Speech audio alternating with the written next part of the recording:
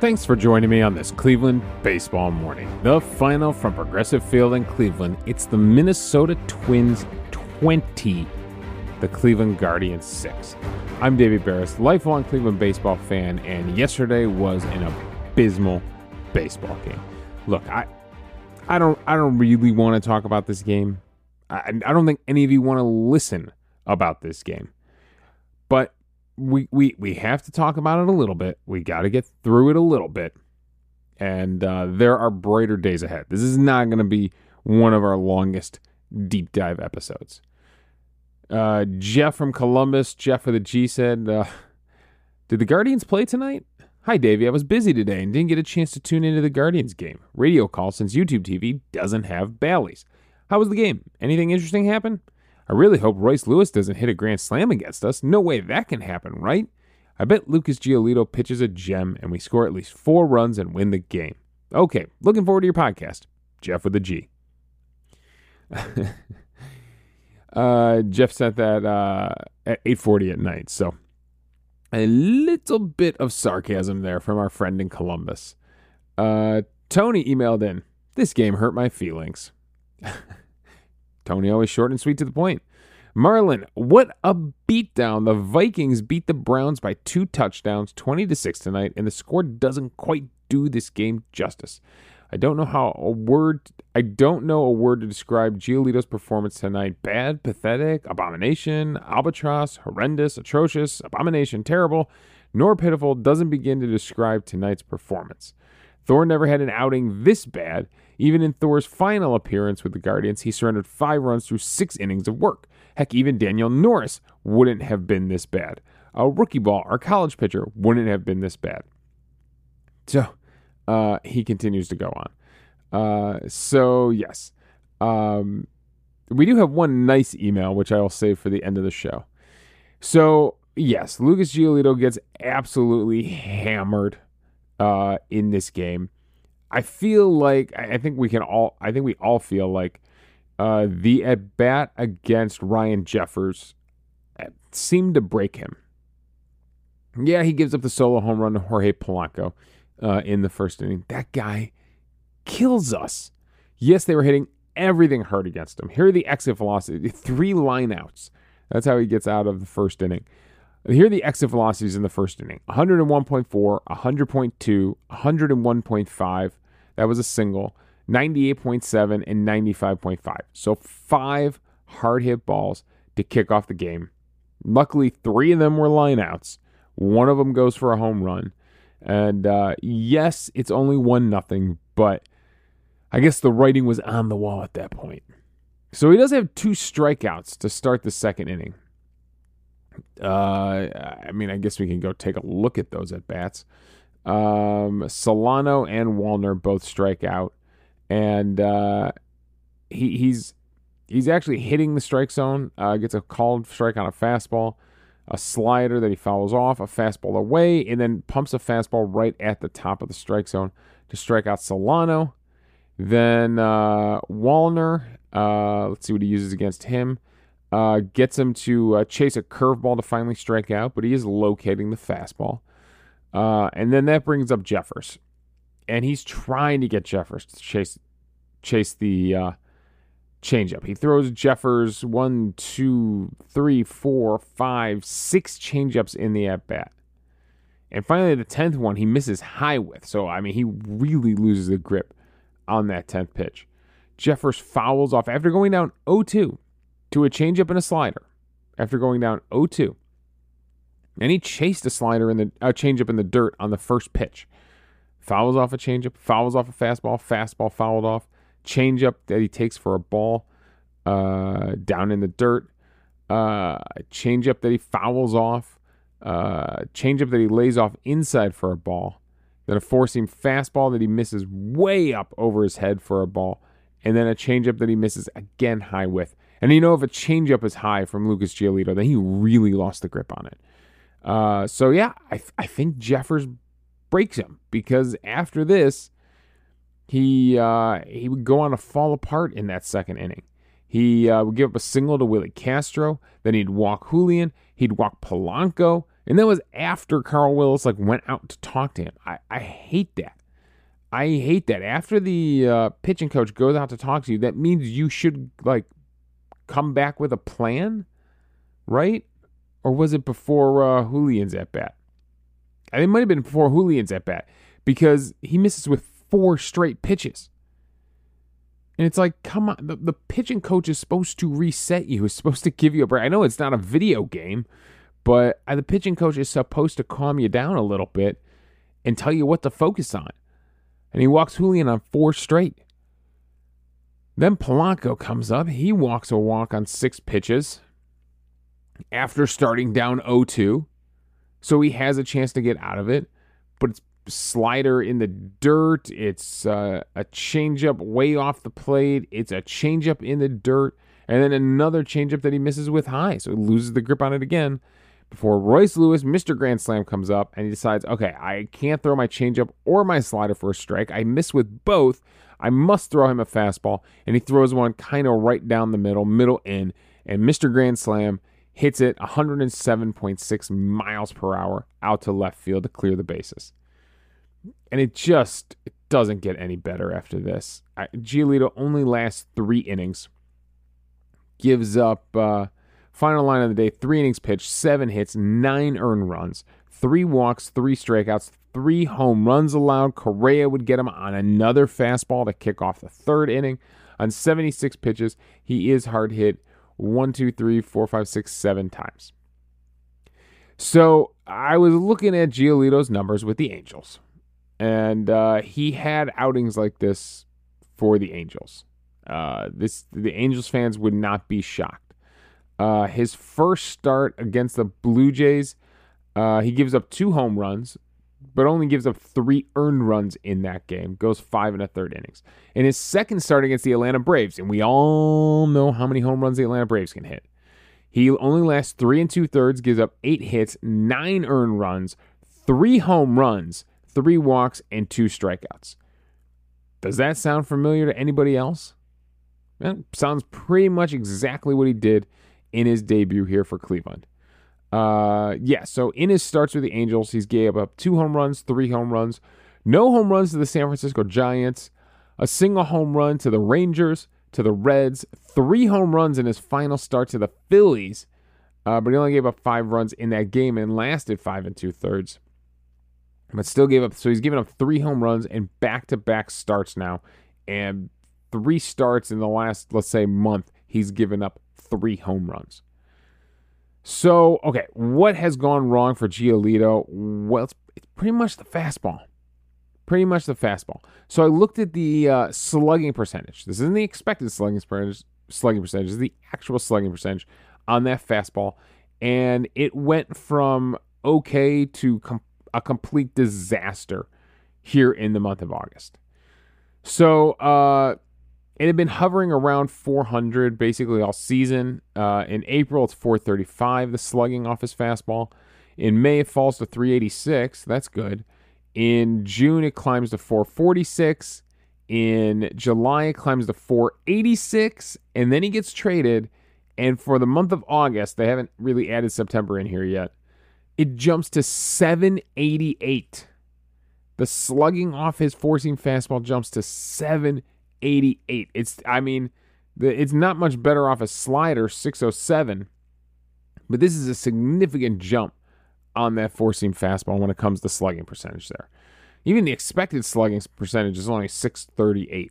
So, yes, a big problem with that four-seam fastball. The whiff rate on that fastball has also fallen.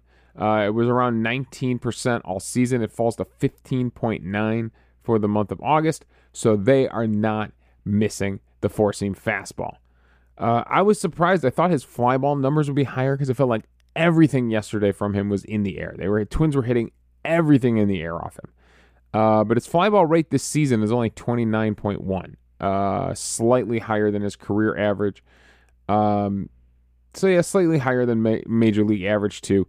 So I guess he tends to be a little bit of a fly ball pitcher, but it wasn't like more than the ground balls. The ground ball percentage is 36.2, which is well below league average.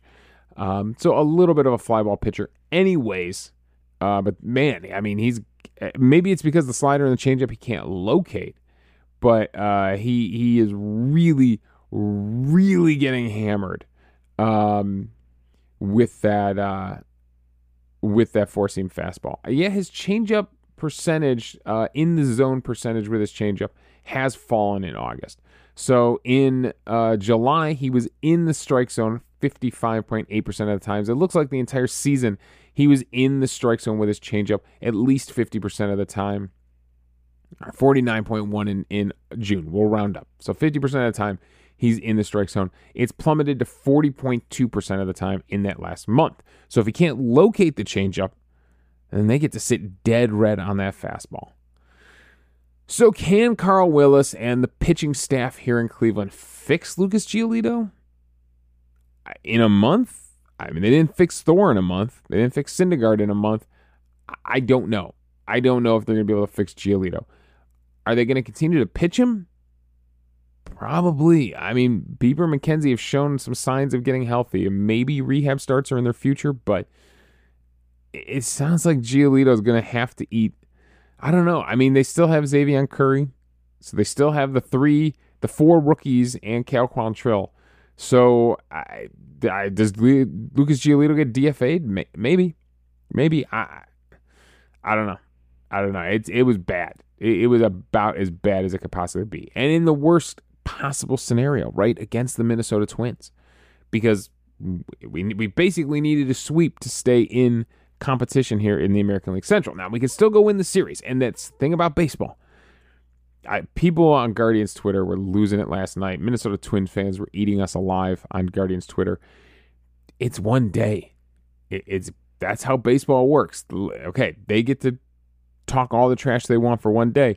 We could easily come back and win the next two games of the series, move up a game in the standings on them when the series is all said and done, and still be in contention for this thing. And the relief pitchers we got, Matt Moore and Ronaldo Lopez, could be valuable pieces down the stretch. Like, those parts can work out. But Giolito, my God, that was about as bad as you could possibly get. I mean, the Guardians' offense also doesn't do anything. Ramon Laureano somehow, some guys had hits late in the game. I don't even want to judge this offense because I don't know where these hits come from in the game. We do add some runs off them late in the game when things were completely out of hand. But, I mean, there were plenty of opportunities early in the game.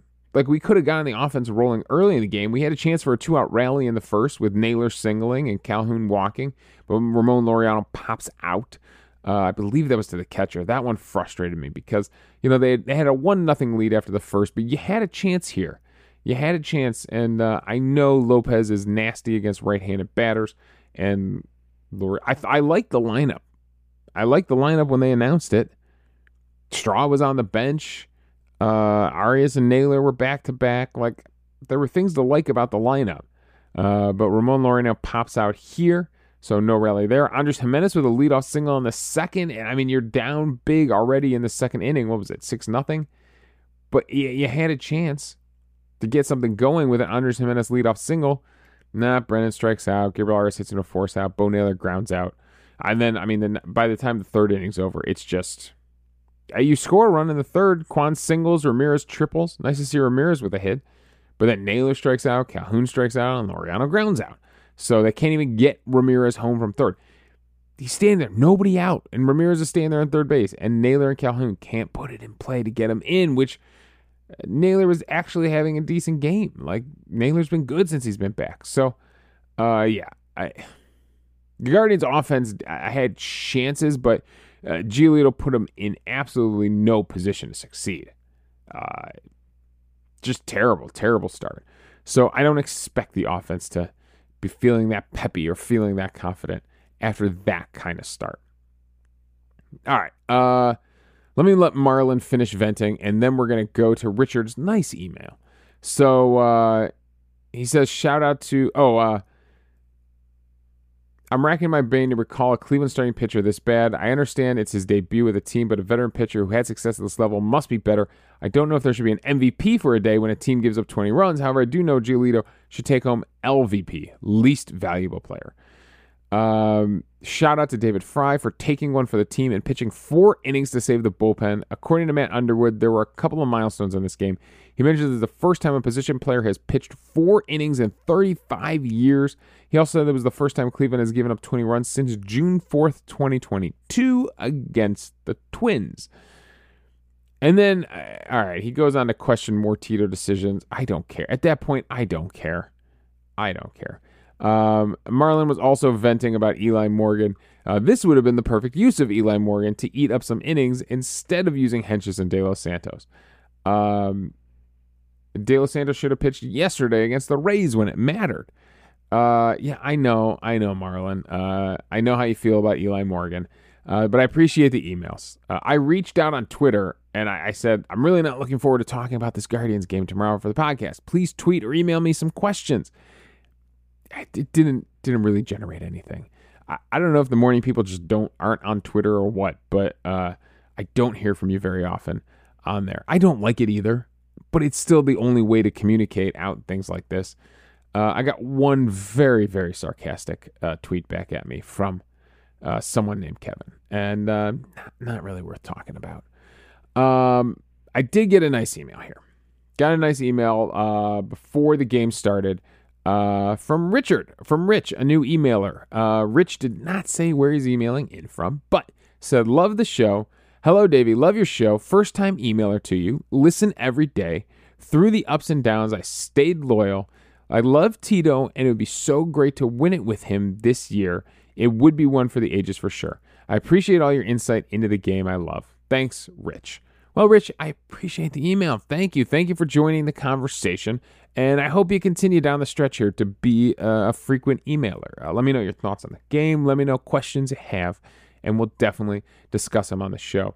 Yeah, I know that a lot of guys get that season where we get to celebrate them, and that's something Tito, I think, has expressed maybe that he doesn't want. You know, what Miguel Cabrera is getting right now for Detroit. But if this is Tito's last season, one last hurrah, one last, Central Division title, one last playoff race down the stretch would be a lot of fun. The Guardians have put themselves in no position to succeed all season.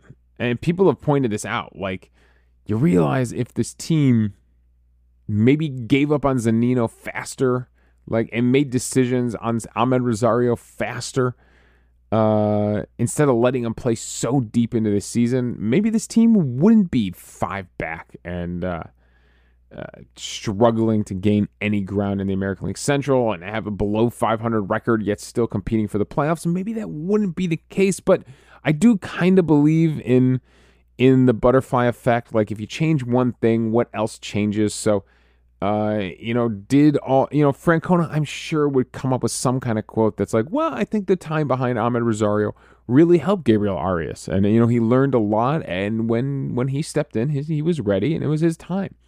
And I believe Francona believes that if he would have started Arias as the prime shortstop in May, it wouldn't have worked out for him. I truly believe they've convinced themselves of that. Same thing with Bo Naylor. But yeah, it's really hard to deny what those guys are doing now and think we really could have used that production early in the season.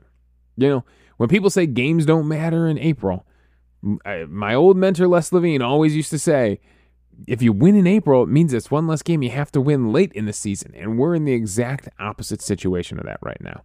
So it would be great to give Tito one more run and give him one last hurrah, one last playoff moment. But my God, the chips are stacked against us. Everything has to go right, and I think you can all agree a 20-6 loss to the Minnesota Twins is everything going wrong. So, all right, that's all my thoughts. Rich, I hope you do continue to email in. Thank you so much. And let's wrap this thing up. The final, I just said it. It was bad. You can follow me on Twitter at Davey Barris. Hopefully, if I see other people, they do mailbag episodes, but nobody really seems to care on Twitter. But you can follow me there at Davey Barris. I'll keep trying. You can email the show, clevelandbaseballmornings@gmail.com, just like Rich did. Everyone is welcome to join the conversation. I want to hear from you morning people, especially down the stretch here. Let me know your thoughts and we'll discuss it on the show. So thanks again for joining me on this Cleveland baseball morning.